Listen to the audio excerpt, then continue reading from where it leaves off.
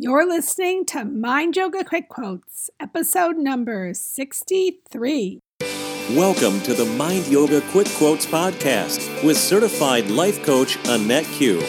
Annette believes exercising your mind is just as important as physical exercise. And by taking time out for mental exercise, we can have more peace in our lives. She calls this practice Mind Yoga. Each week, her podcast encourages you to stretch your mind and reflect within. And she keeps every podcast quick, less than 10 minutes, so you always have time to listen. Get ready for a great quote to think about throughout your week. Mind Yoga with Annette Q begins now. Hi, everyone. How you doing today? Can you believe it's June? I can't. I really hope the summer doesn't fly by like the rest of this year has.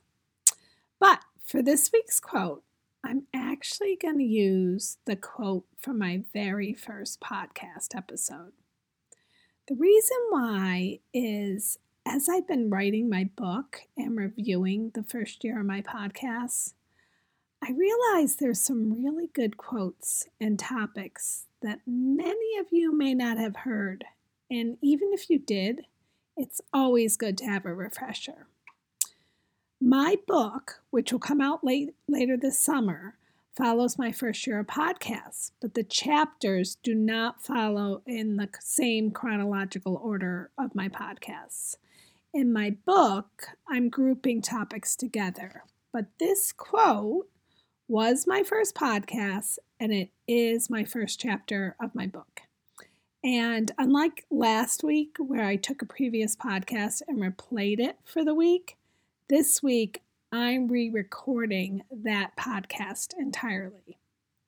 So let's begin. What's the quote? The quote is, "Become more aware of what's really worth your energy." And I'm not sure who the author is.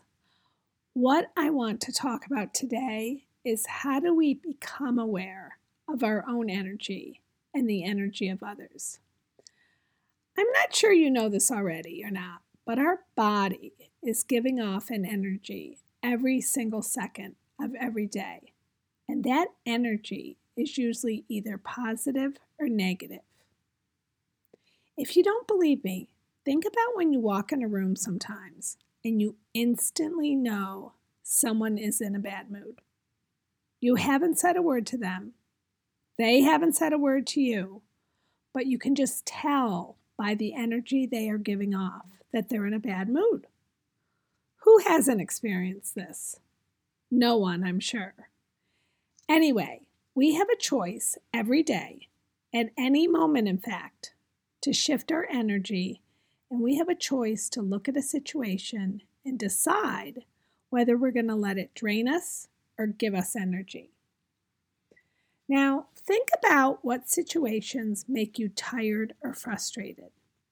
Situations that give you negative energy. Have you ever tried to give your viewpoint to a coworker or a family member or a friend who always has to be right? Don't you find that exhausting? Maybe it's not worth your energy to argue with them sometimes. We have to decide for ourselves how much energy we are going to put into something that we know is going to frustrate us. Becoming more aware of what lifts our energy or brings it down is important to decipher. That's the whole point of this quote. This week, you're going to be presented with a plethora of situations, I'm sure. And it's going to be up to you to decide which ones you want to give your energy to or not. If it's important, then you probably are going to want to give it your energy. But if it's not, well, that's something you have to decide on your own. We often get caught up in trivial little things. We feel we have to get our point across, or we have to prove we're right, or something has to be done our way. But when you find yourself in a predicament like this week, I ask you to just take a pause. Notice how you can feel your energy start to shift. Maybe your body begins to tense up your heart rate may increase, and you recognize this is starting to drain your energy. At that point, think about if you really need to continue. If you really want it to drain you, or can you simply let it go? Does it really matter if you get your point across? Letting things go is not a weakness. I'm sure there are people out there who may disagree with me on this, but letting go of what drains you will give you more energy. It takes a strong person to understand this concept and also to practice it.